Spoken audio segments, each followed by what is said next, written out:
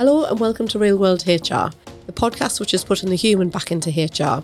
I'm Louise Kennedy, HR expert, chartered CIPD professional and founder of leading HR consultancy Oculus HR. In the Real World HR podcast, we focus on people. And of course, where there's people involved, there's sometimes problems. But we don't shy away from that. We tell the stories that we've learned from and explain the processes that have supported the solutions. This episode features talent acquisitions expert Sam Spoors. Award-winning entrepreneur Sam is the founder and strategic talent and resourcing director at Talent Heads. Talent Heads supports growing businesses as their internal recruitment team. They break in the traditional stereotypes of the recruitment industry by providing businesses with a better way to attract, nurture and retain talent. On this podcast, Sam will discuss what businesses can do to change the way that they view the recruitment strategies in a competitive market, the rise of employer branding, and also how to ensure your people align perfectly with organisations' cultures and values. Are you ready to step into the real world of HR? Thanks very much for joining us today, Sam. We are really interested to kind of talk about the recruitment topic. I think there's so much that goes with it, and there's such an area of things that, there's not enough people, is there, to be able to do the jobs at the moment. So I would imagine what it is that you're doing in businesses at the moment is even more difficult than what it would have been previously. So do you want to just start off and give us a little bit of an intro about kind of who you are and what you do and what Talent Heads does as well? I know we've known each other. Someone asked us the other day, didn't they, and say, how do you know each other now? I thought, actually, we can't remember how. We just know each other. And probably about 4 years, 5 years, if not a bit longer. Yeah. But we can't remember how we know each other. No. We just do. It just works. It just works. So if you just want to kind of run through who you are and what it is that the business does and how you support other businesses, that'd be great. Absolutely. So as you mentioned, I set up a business called Talent Heads. So I'm the founder and the managing director of Talent Heads. So I set it up in 2020 in the pandemic. I just knew there was a market there for it, and I was desperate to kind of come out of the corporate world and set something up myself. So basically my background previous to setting up Talent Heads was I worked in recruitment agencies for 11 years. I did the usual, go to sixth form, do your A-levels, and then kind of do your degree after that. And once I graduated, I knew I wanted to work with people. So I actually went into social services. It was absolutely brilliant, a really, really good opportunity for me to see such a diverse range of people with lots of different issues. However, I realised quite quickly that actually I was quite green and quite naive, being quite young coming out of university, and I was a little bit worried that, when things happen to some of those individuals I was supporting in their independent living, that if anything was to happen, I didn't think emotionally I could deal with it. So literally walked into a recruitment agency and said, I want to register and see what opportunities you've got available for someone like me. And they said, you'd be perfect working here. And then 11 years later, I was still working in recruitment agencies. So I've worked in different recruitment agencies, national ones, international ones, boutique ones, high street ones, some really, really good businesses. And I've had exposure across recruiting every single type of individual in every sector that you possibly could. And then basically one of my clients came up to me and said, come and join us internally. We want you to come and work for us. And when my kids were at an age where I was kind of like, actually I can make a step and come out of something that I kind of know now. I've been in for a long time. I want to join something new. Now's the right opportunity for my family. I actually went in and became the head of recruitment for a very large national business with multi-sites across the UK. And I led a team to manage the full recruitment spectrum from absolutely everything, future talent programs up to board level appointments. And I grew a really big team as that business went through mergers, acquisitions, financial buyouts, lots of things like that. And I set up Talent Heads because I knew that there was a market there for something external that wasn't a traditional recruitment agency. And being an internal professional, I knew what it felt like and the sting that it felt when a hiring manager said to me they were going to use a recruitment agency. And I was like, why don't you want to use my team? My team are fabulous. And I thought, actually, there's got to be something different out there that bridges the internal model with the external model. And you can outsource your recruitment to us and we would bring it back in-house. So it's owned longer term and strategically by the business. So do you think your main driver initially of setting up Talent Heads was that experience that you'd had internal? Absolutely. So you were able to kind of, it sounds like you had a real breadth of experience as you went through. I did. And I don't think, because I hadn't, obviously being new to the internal world of recruitment, I hadn't seen the impact that people actually made. I mean, traditional recruitment agencies are all about kind of sourcing talent, finding CVs, send them over to clients, arranging interviews and then appointing. But actually, when you go in and work internally as the internal external recruitment team, you see the pain of the gap that's been there for ages, that the business can't move on because they haven't got the individual there to be able to do the role. You know, you see the progression of individuals you put in there. You find out kind of how your recruitment strategy ties into your people strategy, that ties into your business strategy.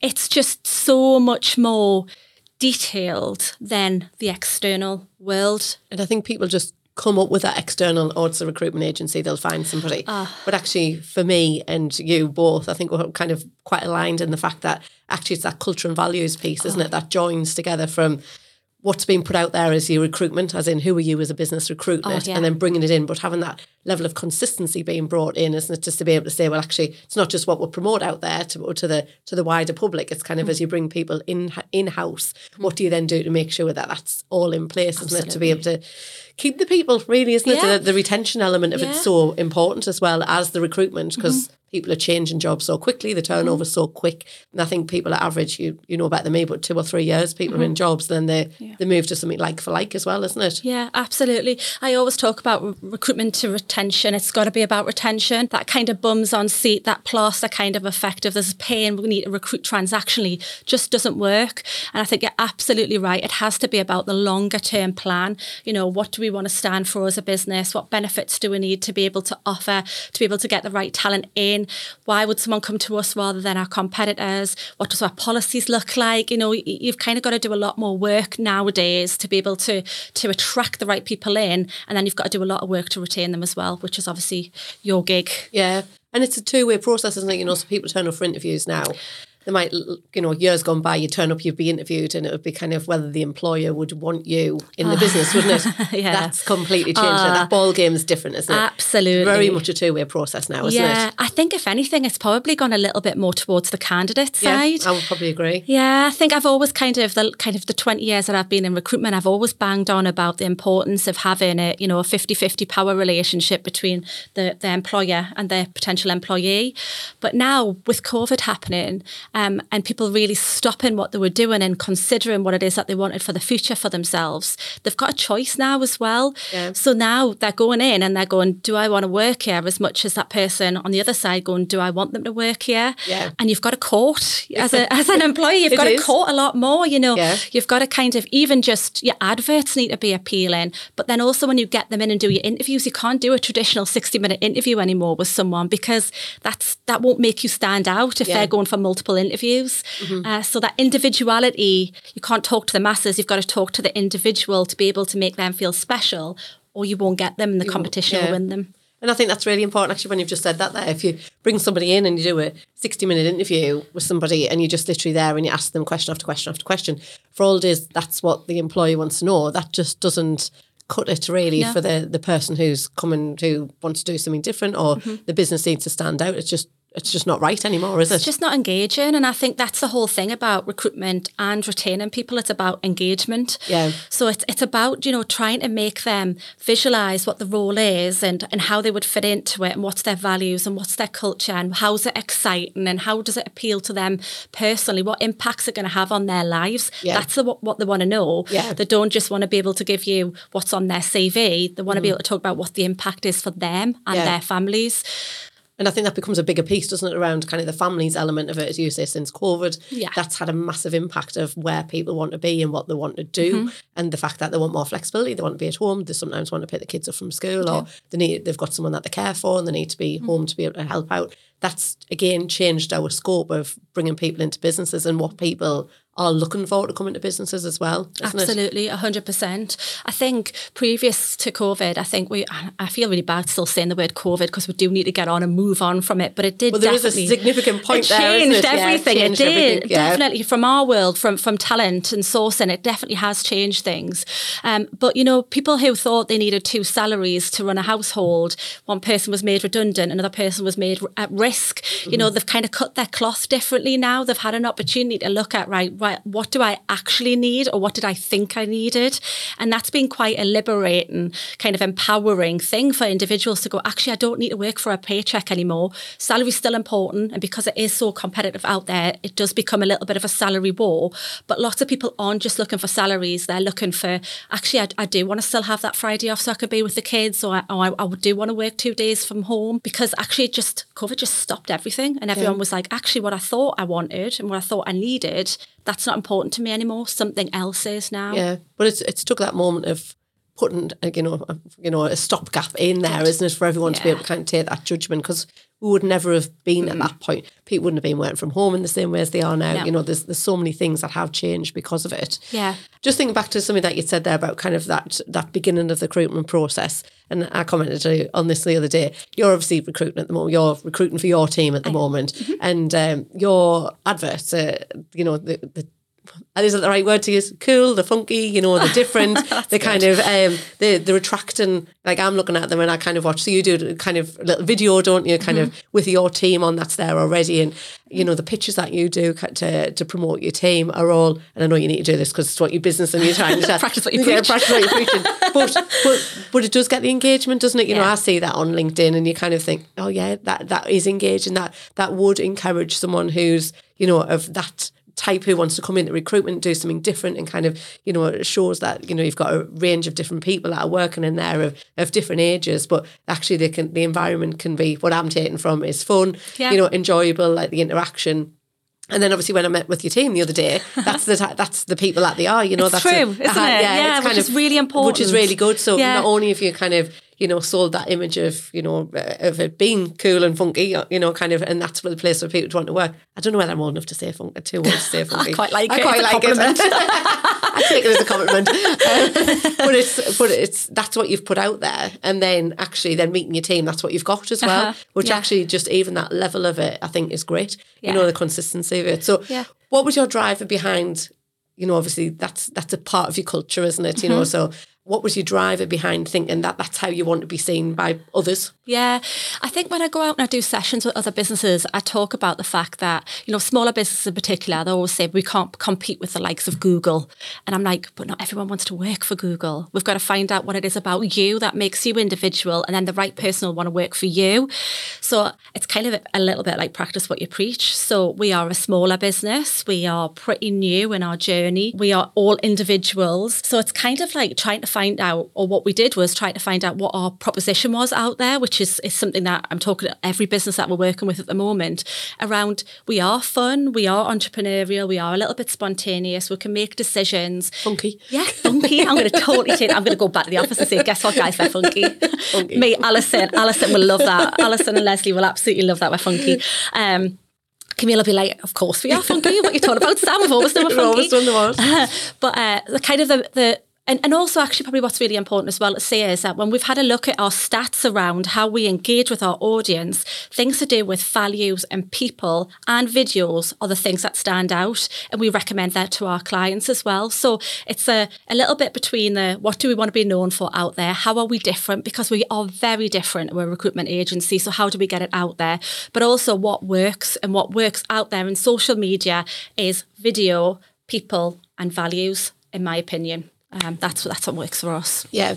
And that's what's obviously shown from your team, but then obviously you can then, so we share clients as well, don't we? We've got some clients that we've that we both work together, and you can see that in what it is that they're doing. So I think one of the things that we spoke about recently actually was we do kind of like a culture book. So I'm thinking of one of our clients up in Northumberland way, and their culture book instead of a handbook is kind of really good. It's kind of very engagement. It's very much about their business, and it shows that, the pictures and the images that are in there. I think to me, if I started working in that business and that was the culture book, the handbook that I received, I'd be like, all right, I'm all in. Yes.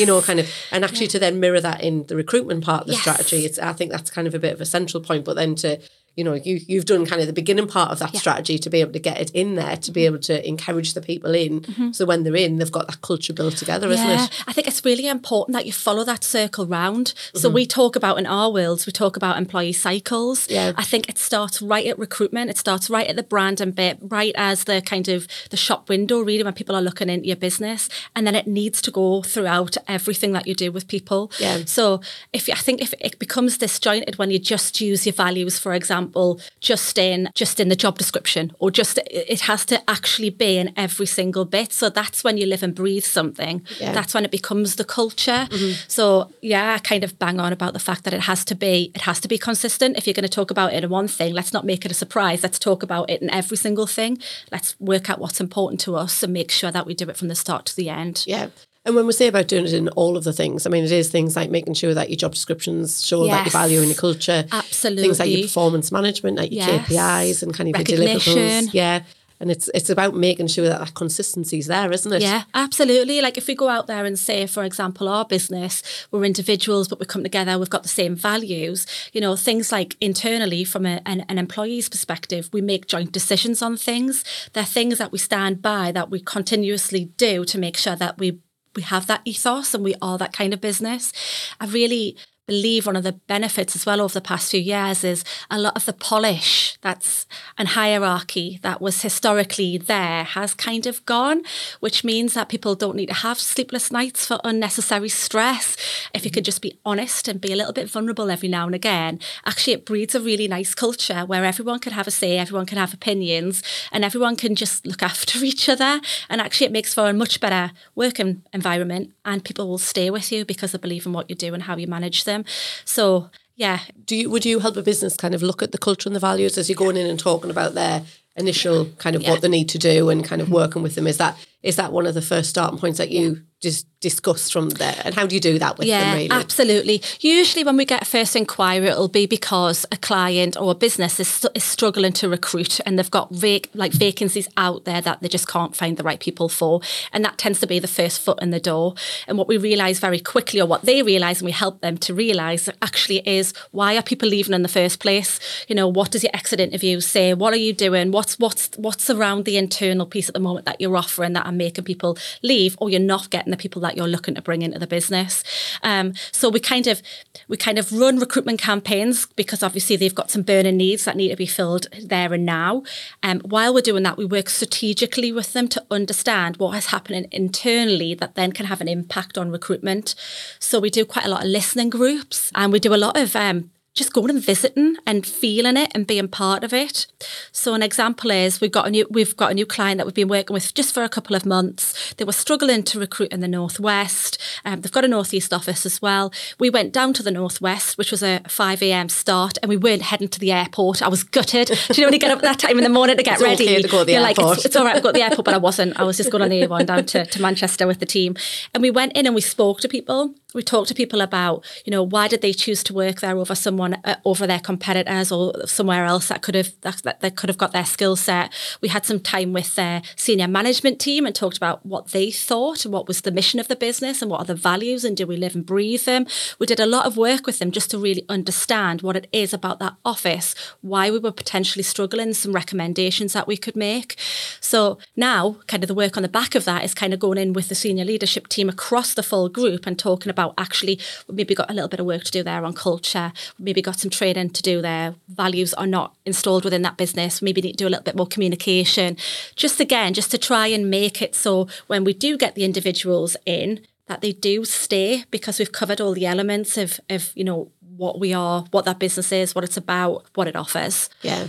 And I think that values piece, I'm just thinking one of the large organisations that I've just been working with is a Japanese company. They've had quite a few issues and concerns over recent months. And one of my things was, again, kind of what from that recruitment element of, well, what are you putting out there, but actually what are the company values? And they're like, oh, we've got a book somewhere, we've got a book. And they went off and found this book that was, and give me the book. And I said, oh, does anybody know what's in the book? So it was issued a few years ago. I said, all right, that's great. But it goes to show that these big companies don't always have, a culture is created because of every day to day life and kind of how people are coming and going within it. But from the point of view of actually what's the fundamental values of the business, nobody would be able to tell you what they are. No. And I think that's a real important point of like, how do you suggest that those type of things are installed into people, talking to people, and kind of what do you make suggestions of how it becomes embedded really? Well, what we do is we'll run an EVP and employee value proposition session with the senior team, but we'll also do listening groups with the internal team. Right. So we kind of send out a questionnaire that asks them what they think, because I have worked in other businesses as well where the senior team just tell you what the values are, and they just put them on a wall. They put them on a wall, and then you look at this wall and you're like, oh, that's it. And then when you have particularly bad days, you're like, that's not what our values are. Yeah. So I think it's about trying to get the buy-in from the internal team to hear their reasons, and kind of the senior team will have their ideas on what they want their business to stand for, but it's more important about what the living and breathing of the people who are actually in the roles, what they think. So we get their insight by doing one-to-ones and a questionnaire, and then we sit with the senior leadership team and talk to them about what they want to be known for out there as representing the business that they've created, and then we put them together and say, actually, it feels like this, and try to kind of marry it together so it's not any corporate office in London or wherever who are kind of spouting these values. It's actually owned by the individuals, because then when you start going back into recruitment and you start sharing things and adverts and it's got wording on that individuals within the team have actually come up with themselves, they're more likely to share that, tell their friends, spread it around their network because they've been part of it. Yeah. So it's kind of just explaining to the senior team, look, if we get the buy-in and we understand what the reality is, it will help you not just have your name at the helm when it comes to how are we going to recruit. Everyone will be proud of it, it'll be true, and therefore everyone will push it forward together. Yeah, it's about people taking ownership for what it is that they're doing, isn't it? Absolutely, 100%. Yeah. And people do want to take ownership. Just sometimes we forget, or we're too busy to ask them what they think. And I think that engagement of bringing people into it, I think, is really an important point, isn't it? Because that's where people are going to buy into it more, isn't it? Because I think, oh yeah, I was part of that. Yeah. I engage with that element of it as well, isn't it? So they get that interaction and, as you say, start promoting it themselves. Yeah, absolutely. And also, those people have come to work for the business and you probably want similar people to them. So if you find out why they wanted to work for the business in the first instance and what's important to them and what we think we could do better and all of that sort of stuff, you can then get your audience tone right when you want to speak to similar people to get them into the business, because that's basically about finding your candidate personas and the people that you're looking for and speaking in the same way. And sometimes as a leader in the business, you're not going to try and attract someone similar to you. You're trying to attract similar people to the people who are already in your organisation. So using their words and their voices and stuff, it's going to be so much more beneficial than using how you see it. Yeah. And I think that's sense? Yeah, completely. And I think people do exactly that, don't they? I'm just thinking when you said about, an owner of the business or a senior person in the business would sometimes just try and recruit somebody who is a bit of a mirror image of them, or somebody that I think. And actually there's been several times over the years that I've gone, why did you make that recruitment choice? That you've just recruited you again. And actually that's not always what's needed, is it? Because you don't get the challenge, you don't get the difference of what you need to be able to take the business forward and to be able to, I suppose, do the day-to-day as well, isn't it? And I think you get a little bit frustrated. If you try and recruit someone like you expect them to think like you. Yeah. But they don't. No one thinks like you. So then you start kind of judging them on the fact that you thought they were similar. So that poor individual actually is off to a bit of a bad start. Yeah. Whereas if you identify that it's just someone different to me, then their opinions and stuff are a lot more kind of creative, and they come out trying to kind of create little machines and pots of people who are exactly the same doesn't kind of give any room for that creativity and that kind of growth of different opinions and diverse people and perspectives. Okay. So we're at the point whereby you've done kind of that value piece and you've done the culture piece with them and you've tried to embed it a little bit more. Then what would you do? I mean, obviously, so you've got some recruitment needs. What would you then do? Then you would start looking at all of the material that you use to recruit, and you would pull it all out and you would use the messaging that you would agree that was the consistent messaging that you wanted out there on behalf of your business.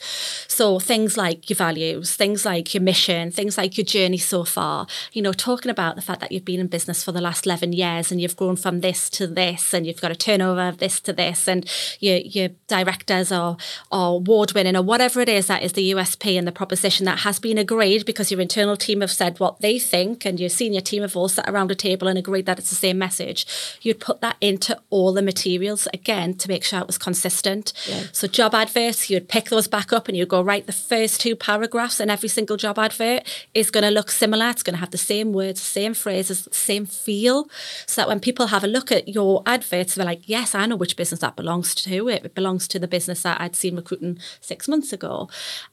You'd also tie it into your social media strategy. So it wasn't just vacancy after vacancy after vacancy that was going over social media channels. It would be, right, actually we're saying that we're about people in the proposition. Therefore, let's get some stuff about people on our social media to break that up, just having vacancy after vacancy. You'd look at things like your careers page. You know, when people are going to research who you are and do they want to work in the organisation, is what we've agreed is the values, the culture, the proposition, is that in your careers page? Job packs, all of that sort of stuff. And like, as you mentioned there, like your staff handbooks, it kind of goes into that element and it starts to go into, you know, what does your performance, what does, you know, when you're doing your quarterly reviews, how do your values tie into that? And that's when it kind of steps into your kind of specialism rather than mine. But it's kind of starting that people process so that further on up through the employee cycle, they're getting that agreement that everyone has agreed that they stand for through every kind of vein of that. And do you think that makes a difference? Obviously, one of the big issues now is obviously skills gap, isn't it? You know, in fact, it's not just a skills gap. There's just not enough people to do the jobs available anymore at the moment. So how do you think that it's impacted upon, you know, I mean, obviously you've got 2 avenues there. You've got skills gap and you've got, you know, the number of people available to do the jobs. And as we said there at the beginning, that conversation of actually, do I want to work for you or do you want to work for me? You know, kind of that conversation. How do you think that that's impacted against all of, you know, the work that you can do there around that value and culture? How do you think that makes a difference? Yeah, I think there's a couple of things. So firstly, I think if you're doing all that kind of strategic work about who you are, then being able to recruit the people that you're looking for, you'd have a much better chance at doing that over your competitors. But then secondly, I think having those conversations, those longer term holistic conversations also helps you kind of come up with how are you going to tackle that problem, because we know it's not going to go away. So is it that actually we want to be the business that wants to invest in the future of the region or our industry, and we might set up a future talent program? You know, should we get graduates and put a graduate program together, or should we do the apprenticeship program, because the apprenticeship levy has just opened up so many routes to different kind of qualifications that are now available through apprenticeship routes. It's around kind of, if we sit at that table and we talk about, as an employer, I want to be known for changing the reputation of the industry. Okay, right, well, how are you going to do that through recruiting people, and how are you going to lead that by bringing something to the industry? So you can start coming up with some suggestions around, you want 100%, this person's 100%. Actually, we know that that's probably not going to be possible. So what is the plan B? How does that tie into your values? How does that tie into your mission? How does that tie into the longer term plan if we're investing someone for a year or 2 years? But in the third year, they'll be highly effective, and actually you'll have a succession plan there, and you'll have people who will stay with you forever. Okay, so it's quite an interesting process element of it, really, isn't it? Because I was just thinking while you were talking there that actually if there's a company that's out there and they're doing all of that, you know, and they're really pushing themselves and not just the recruitment as in, we've got this job, we've got this vacancy, we've got this, but actually drip feeding through that with your people side of things, or your culture or your values, kind of putting that into that will make the company stand out, won't it? Which means that for all it's a small job market, actually the people will be kind of more inclined to go, oh, actually, I've seen that company advertise, I've seen them do it before. They're consistent in their approach, and everybody inevitably looks back on social media now, don't they, and kind of like looking through to be able to think, does that work, does that not, you know, kind of is that a fit for me? Because ultimately a lot of this now is about, are you the employee the right fit for the employer from a cultural and values point, isn't it? Absolutely. That's why people will be retained. If you're paying the right salary and you've got the right bonus scheme, but you haven't got the right values, people they won't stay. So I think it's first and foremost the values and the culture, and then the benefits and the remuneration is kind of secondary. But I think that kind of feel as talent kind of out there, being shouted at from different angles by different employers. They want to get the feel from the business to be like, actually, I can see myself sitting next to that person on that advert with a big smiley face. Yeah. It's that. I can relate. It's visual. It's visual, isn't it? It's visual. It's very kind of emotional. It's that feeling in the pit of your stomach of, if I'm going to leave my kids, if I'm going to leave my puppy, if I'm going to leave these people at home, I want to work in a really good bunch of people who have got something similar to me. Yeah. And that's why it all needs to be articulated really well and agreed up front to be able to put in your adverts and any kind of marketing material that is to attract people. To bring people into the business, isn't it? And just make you stand out. Absolutely. Because if you just go black and white, job description, paste it into an advert template, you've got no chance. No. And I think one of our clients was quite very resistant around putting, they would put kind of quite standard vacancies out, but they would never put the salaries out on it as well. It drives me insane. No, that does me as well. And from speaking to them, I was very much like, no, we need to make sure the salary's on there, because actually, I don't know, the job might be, a 18 grand a year job, when actually these people are on. Well, it happened to a situation with one of my friends, and she was like, I'm really interested in that job. And I was thinking, it's not on, you're on £32,000 a year, but actually this job's only 18. I knew what the amount that the money was in the role, but actually that person could have gone along, they could have put the time in, put their effort in to be able to fill out an application form or do a CV or do your covering letter, and spent, people might spend 3-4 hours to be able to get that right, because the right impression they want to make. And then all comes to all, complete gap of the salary side of things. What do you think about that side of things? Oh gosh, how long have you got? Every single client that we go into, we talk about this as one of the first things. I think if anyone says that they've got values of honesty, integrity, all of those kind of buzzwords that I'm like, let's get away from those words and let's talk about something that's real. But if they were originally those words, I'd be like, so why don't we tell people about the salaries? I just don't get it. I think it shows individuals looking at them that you've got something potentially to hide, even if you haven't. Yeah. And a lot of the kind of messages I get back when I challenge it is that, oh, well, someone internally has paid this, so we need to be careful that we don't cheese them off. And again, it goes back to values around just have a conversation with that individual. And if they want to apply, they can apply for it. Yeah. And if they haven't got the skills, then that's why the salary's higher. Let's just be honest and transparent, and let's just let people kind of...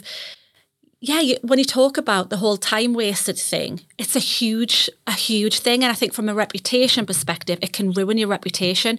And you've got to also remember that these people might be customers as well. So depending on what your product is or your service is, if you cheese them off because you just have chosen to not be honest for whatever reason, they might not use your brand and apply for a role again with you. Yeah. And anyone who puts adverts out on the likes of Indeed will say that you already get hundreds of people who just want to have a chance of putting their CVs in. And if none of them know what the salary is, you're going to get even more that are going to come into your inbox that you're going to have to go through. And if you want to be a good employer, you will respond to all of them. That was what good luck in responding to 1,000 people who are just going, I'll see what the salary is. And you could have taken out 800 of those people if you'd just been honest and told them what the salary bracket was. Yeah.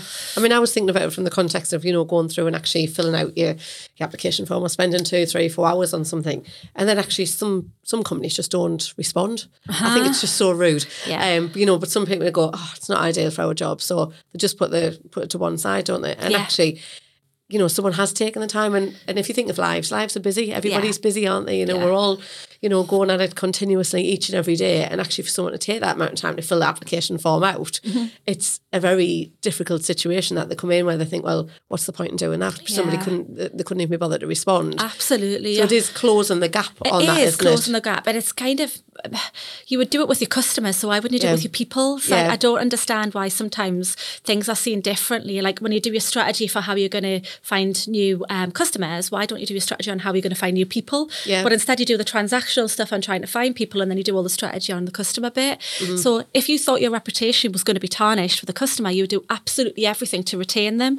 Why wouldn't you do that with a person who's looking at you and going, I believe in that brand. That's why I want to put an advert. That's why I want to apply to that advert. And then you give them nothing back because you're tarnishing your reputation, you're tarnishing the brand. But I think that goes back to your question about if you don't put salaries on, then you're just going to invite lots of people through that you cannot manage all of the responses, and that ultimately will hurt the business's perception. It is. I just think that a business can let themselves down quite easily because, everybody knows everybody, don't they? So it kind of, it just becomes a conversation. I applied for a job there, but actually they didn't bother responding to us, and people think, oh, well. It's embarrassing as well, isn't it? Is. I remember a while back, obviously before I set up my business, I remember putting an application in somewhere and feeling like, oh my goodness, it's quite, especially if you're employed, and good people are employed. So if a good person was going to come out, reach out, put their head above the parapet and go, right, I'm going to apply for that, you tell people. So you'll sit around the kitchen table and go, oh, do you know what, I'm just going to say, I'm going to put my CV and see what happens. And then the next family meeting that you're at, so what happened with that? Oh, you heard nothing. It's just a bit embarrassing. It's just a little bit like, oh, maybe I shouldn't have said anything. And people do keep that close, like cards close to the chest when it comes to that, doesn't it? Because they don't necessarily want to over-advertise that that's what they've done, is it? Like even to family or friends, because people do come back to you to say, well, did you hear anything? What happened? And you're like, oh, nothing. And then you feel a bit rubbish. And then you feel a bit let down by the brand. And then you feel like, I'm not applying to them again. But it knocks your confidence as well, it does. doesn't it? It does, absolutely. And recruitment should never be about that. That's why I chose recruitment over HR. It's all the positive stuff, Louise. I try to be positive. Absolutely. You're just a lot more patient than me, I think. I do try. No, but I think that's a part of the element, isn't it? That the recruitment is bringing the right people into the business, and then my part of it is really managing the people once they're in there, isn't it? It is. But 100%. And it's that kind of mix, but getting that recruitment element of it right to get the right person in the business enables the HR element of it, the people management, to be a completely different experience. Absolutely. I think so. Obviously, we've got examples around kind of HR, our management of kind of the people element of it. And we've got a particular situation where we've got somebody who's been in the company for maybe it's 4 or 5 years, and the whole relationship started to dissolve down now. So it's people are upset by it. There's allegations that are put into there. There's bullying, intimidation. It creates such an atmosphere, and actually it's a really difficult situation to deal with from a people management point of view. And actually kind of backtracking through, it's kind of, thinking about those culture and values and whether people fit, in the organisation at the beginning, isn't it? And, and people for the first few months might think, oh, yeah, this is me, I can do this. But actually, longer term, that's not always the situation, is it? It's got to be about what your core beliefs and values are. Absolutely. To be able to work within that business, isn't it? Yeah, 100%. I think those things can't be changed. You can work on skills and you can work on experience, but you can't work on people's approach and what they morally feel in the pit of their stomachs. And I do think that people underestimate the importance of recruitment and getting that bit done right, so that actually they can kind of solve that problem later on down the line of the kind of impact of getting the wrong recruit through the door. So like you say, disrupting the people around them, upsetting people going on sick, all of that sort of stuff, could have potentially been avoided if we'd maybe spent a little bit more time thinking about, right, what is important to us and who are we and what do we stand for and what is the culture and the values of the business. And we're not going to compromise on that. Individual needs to come through with examples of how they live and breathe that themselves in their daily life, never mind just their work life. Yeah. And I think some companies just end up with a bit of a quick fix, don't they? I can't do the quick fix thing. It is like a band-aid, isn't it? It absolutely is. And I think you're just waiting for the trouble to hit the fan. Yeah, it is. Very well put. Thank you. but it is that, isn't it? It's kind of actually it never works. No, we need somebody, we're quick, we need them, we're desperate and stuff. But actually sometimes wait, and that's, a month or two. I think as you said before, kind of that element of, people who are employed, are very often a good candidates, they'll be their employers will be holding on to them. They won't be your active candidate who's sitting there saying, I can start tomorrow. Yeah. These people will wait for the right proposition. So doing the legwork and doing all the work in advance will absolutely attract the people who are the people that you want, really. And I just think that whole kind of transactional aspect of recruitment is exactly why I won't get involved in any bun fights over vacancies. We, at Talent Heads, we never go and try and find job after job after job after job. We don't want hundreds of clients with 1 or 2 jobs each. We want to work with businesses who will be recruiting steadily, but actually want to recruit properly, strategically. They want to look at building their businesses through people that are on a growth strategy, and they want to do the right things rather than, I need CVs tomorrow. Well, actually, an agency could do that for you, but are they going to be the right CVs? How are they going to speak to the candidates on your behalf? What they're telling the candidates, is that what you want the candidate to know?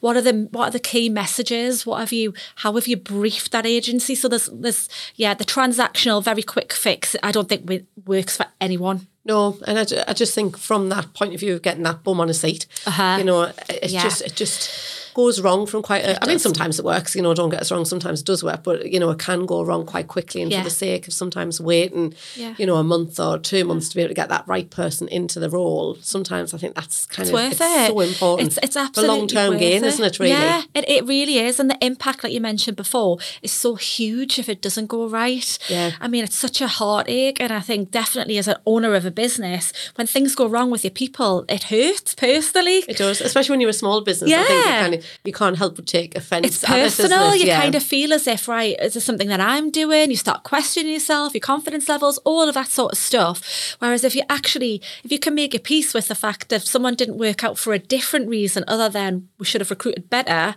then that's okay. You can let that one go. But if it's like, I knew in the interview that something just wasn't right, something wasn't pinging right, or that person said something and I was like, that's controversial to what our values are, trust it. Yeah, because that's where you started from, isn't it? That's what it's about ultimately, isn't it? Yeah. Absolutely. I think it was interesting what you said just towards the beginning there was around you don't always have to have that right person at the very beginning, as far as you might do a graduate program or you might a program as such, but you might just take one or two graduates on, but you've got a longer term aim for them. So it might be a case that actually you start them as being a graduate, but then your aim is in 2 years' time, this is what you want them to be. How do you support a business with doing that? Because actually it's all well and good. And again, a few of our businesses said, all right, I'm taking a graduate on now and they're going to be X in 2 years' time. But they haven't got a plan in between times, and we kind of say, well, you need to start doing this. But so what type of advice do you give around that support element of it? I think you've got to be realistic. So I think depending on the size of the business will depend on the expectation of the candidate. So a smaller business, kind of less than 10 employees, they're not expecting you to have a plan for the next 12 months of a rotation here, a shadowing here, or going on site here. It doesn't need to be as thought through. No, actually, it's not thought through. Probably doesn't need to be as scheduled as that and formal. Yeah, but it definitely needs to be thought through.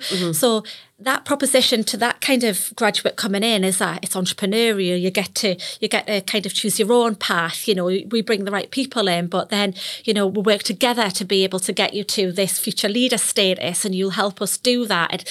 I suppose it's about a different proposition. Whereas your bigger businesses, the candidates will be expecting you to be able to demonstrate what it is that you're going to actually offer them compared to the competitors. So, for example, accountancy is a great one for this.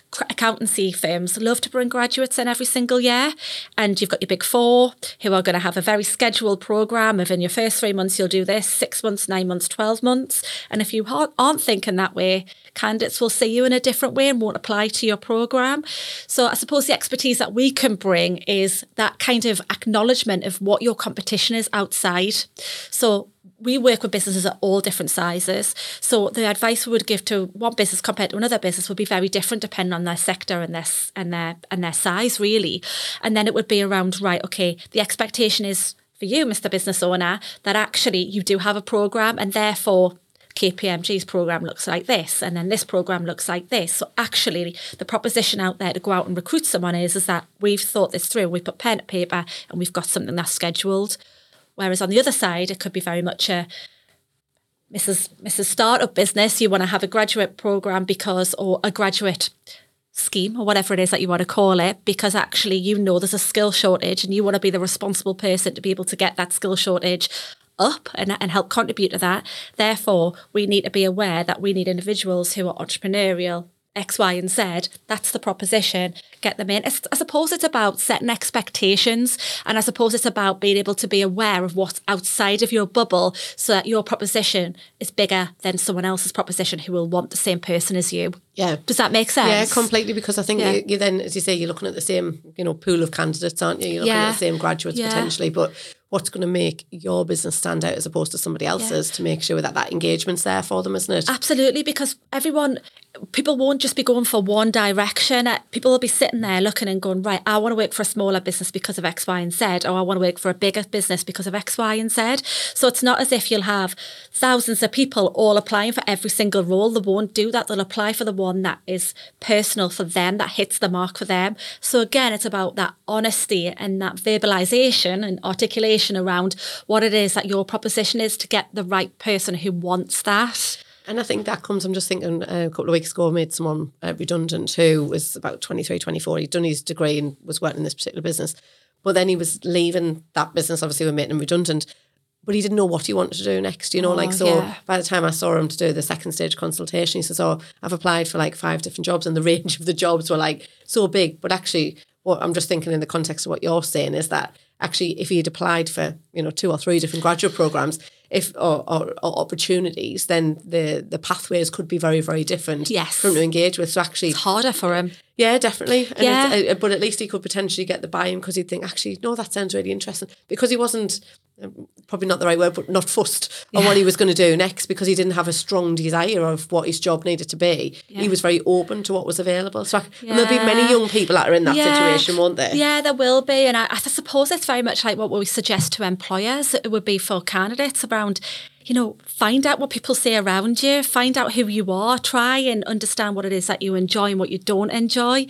Try and put as many real life situations into it as possible to be able to spend the time to consider the roles you want to go for, because the employer on the other side will know if you really want it or not. Yeah. And unfortunately, it doesn't matter how much we educate employers about how candidate-led it is, they still will think, do I want that person in the business or not? So the candidate needs to show that they are interested in that business specifically, and that's why they should be the candidate who's successful. So I think it's just a bit about, if you apply for lots of different things as a candidate, it will be diluted. The intention, the kind of way that it will be received you can see that it's diluted and you won't stand out. So I suppose it's about both sides standing out, employers standing out and candidates standing out by knowing what it is that they want. But again, my thoughts on that would be speak to people who know you well.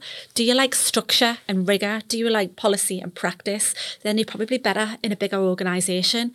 Do you like to think on your feet? Do you want to work in a business where your heart's racing all the time? Do you not mind a bit of risk? That's maybe a smaller business. So just starting to try and identify who you are and where your values are will lead you down a particular pathway, isn't it? Yeah. So it would help really people understand and structure what their future needs to look like as well. Because if people are looking for stability, you kind of know as a job seeker what it is that you're looking for. You're looking for a good just salary, that's all that matters to you, right? Okay, well then that takes you down one route, but so that means that you're not really that bothered about staying around for a long time somewhere. Yeah. So there's loads of questions that you can ask yourself and just be true to yourself around actually what is the thing that's going to make you happy, because it's all about happiness at the end. Yeah, and about being able to do it. And obviously we've talked about kind of graduates from that talent exercise. What about other people within the business? Obviously you specialise within the talent element and the support that you provide there as well. So do you find that other companies are doing, are putting people through talent opportunities, or are kind of people coming into the roles and they think, right, okay, we've got that bum on the seat and they're going to fit with the culture and things. But are people wanting to develop people? What's your thoughts on that? I think when you go through your EVP, so if you go through your employee value proposition, then you start to look at one of the kind of 5 strands that I talk about is career. And one of the careers is, what do you want to be known for? Do you want to be known for someone who develops people, or do you want to be known for someone who offers stable employment, for example? If you're saying that you want to be known as developing people, you need to stand by that. So things like that, when I've worked with businesses and they've identified that they do want to progress people and they want a good succession plan, and they're proud of the people who have stayed because they've gone from one role to another role, or they've gone sideways and upwards, we look at things like skill matrices around being able to explain to people how they can grow within the business and which job descriptions are when we're looking at policies and stuff. So from a process perspective, to go from one level to another level to another level, what's additional on the job description that you would need to be able to go to that next level? And what does that equate to when it comes to a salary? What does that equate to when it comes to actually going and being part of a training program or an apprenticeship or something like that? a lot of the businesses that I'm working with, because they are growing businesses, they do use a lot of developing people to keep and retain people. Yeah. So like with the apprenticeship levy, get people even degrees through that route is something to be able to retain people. And being able to communicate with those people who have said that they are looking for a progressive employer is being able to show them how they will progress throughout the business. So we definitely help with recommending even things like mentors, mentors, buddies, all that stuff around just trying to share and pull people in and keep their arms around them and don't let anyone else get them, because it's just so important that happens. That stays, isn't it? I think from I'm just thinking back when I worked in automotive several years back now, we used to do an awful lot of succession planning because we had about 150 people in the business, and it was about very much the people that we've got, how can we move them through, and we had some great successes of people coming in and kind of your minimum wage operator and leaving as being kind of a quality engineer and being able to take that next step, or being able to leave as kind of a lead production supervisor and being able to be a production manager elsewhere.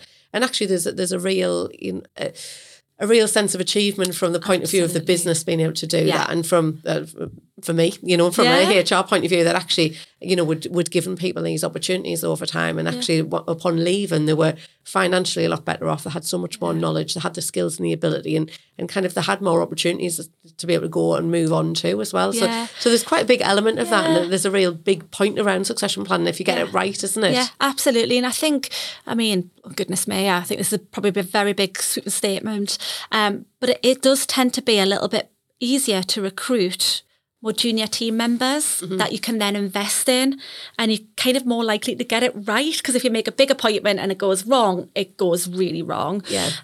So if you kind of bring people in and nurture them, not only will you get their commitment because you've invested in them financially and from a development perspective, but also you're more likely to fill the gaps, but you'll fill them on a longer term basis. So it just makes more sense. It makes everyone feel nice. It's got a good feel about it that you're developing people, but then from a risk perspective on it as a business owner or senior stakeholder in a business, it's a less risky route.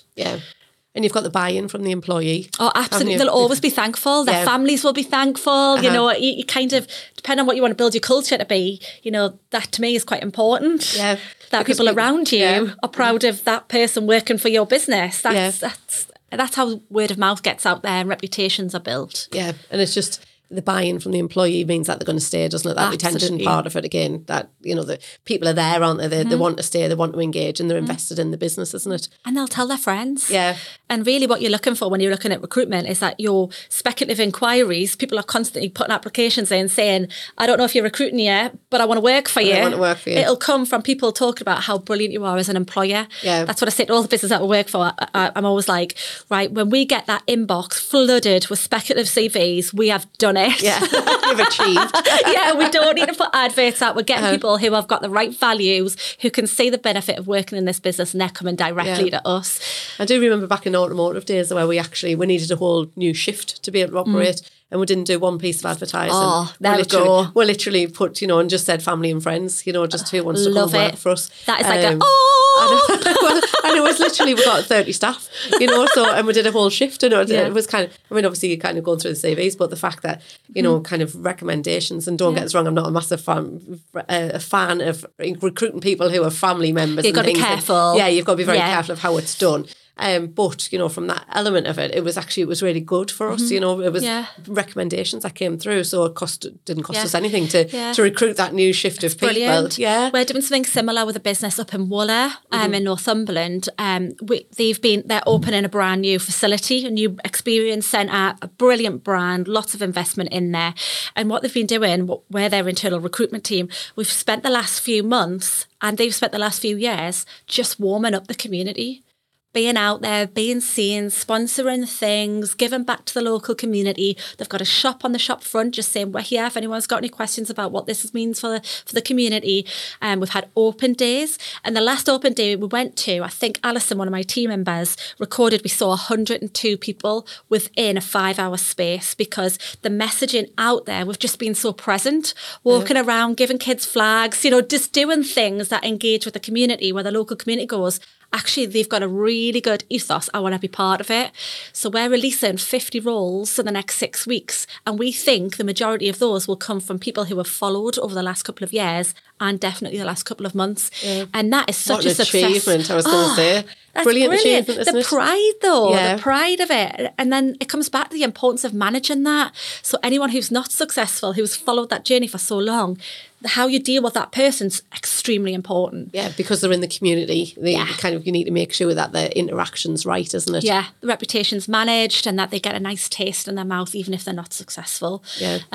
But that's exactly what you're aiming for. If your brand's strong, your employer brand's strong, and you're out there and you're real and you're authentic and people can feel you, that's what will help you recruit in the longer term and recruit the right people. Yeah, I completely agree.